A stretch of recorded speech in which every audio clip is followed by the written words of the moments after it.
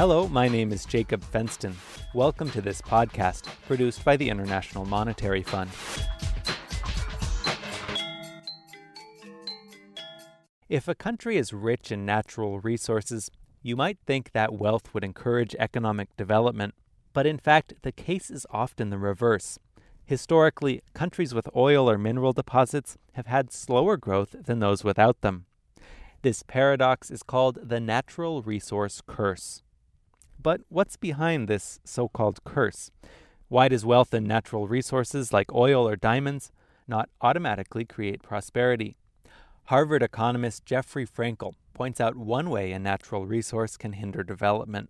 People tend to fight over it. So Angola and Sudan would be examples of countries that are rich in oil and yet have a long history of conflict, which has, aside from the human cost, has greatly inhibited their economic development.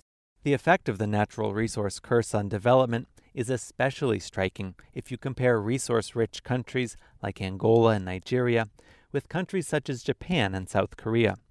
These have achieved high standards of living despite being rocky islands or a peninsula with virtually no exportable natural resources. Frankel says part of that difference is because oil or mineral-rich countries often suffer from weaker institutions. That can mean authoritarian regimes, corruption, inequality, and a stagnant economy. And the reason is that in a country with oil, all the government has to do, or some hereditary elite has to do, is keep physical control over the natural resource. They have no incentive or no reason to have a broad tax base or to foster the decentralized decision-making and rule of law and the conditions that lead to a developed economy. Whereas a country or a region that doesn't have those natural resources, the only way the government can fund itself is by creating the conditions for a vibrant private sector economy and then having a tax rate, hopefully not too high, to finance itself. And those are the conditions that are conducive to industrialization. Think of it like this. You suddenly have an enormous amount of money given it to you, as it were, by a rich uncle. Leslie Lipschitz is director of the IMF Institute. He says improperly managed natural resources can easily lead to the so-called Dutch disease. As new wealth floods the economy, prices go up for non-traded goods.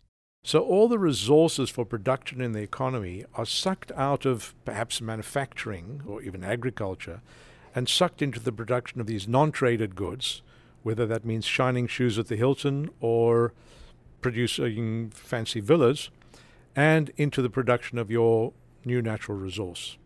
All this new spending leads to higher inflation and a country's currency appreciating.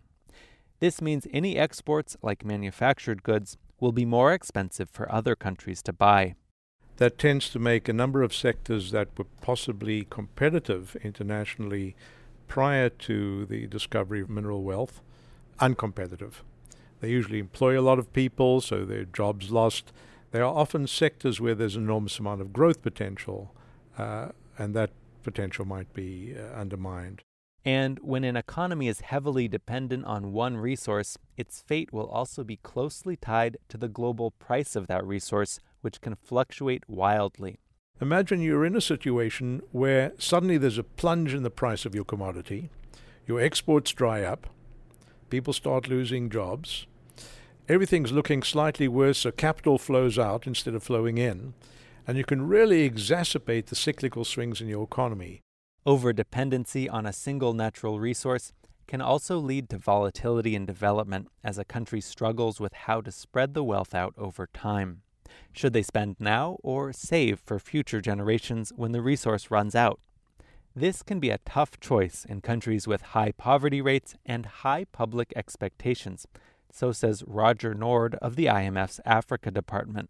When you go to a country and you advise them to save money for a rainy day, the answer you're likely to get is, but Mr. IMF, it is raining today. I think it's absolutely correct that the needs are huge.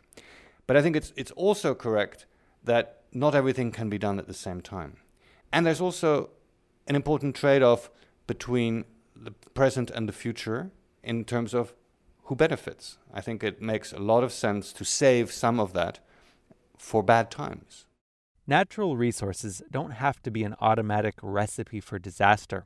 Countries can prevent their naturally endowed blessings from turning into a curse. Next week, in the second of this two-part series, we'll explore the steps countries are taking to escape the natural resource curse and look at countries that are learning to manage their resource wealth wisely. To hear more podcasts, you can look us up online at www.imf.org/podcasts.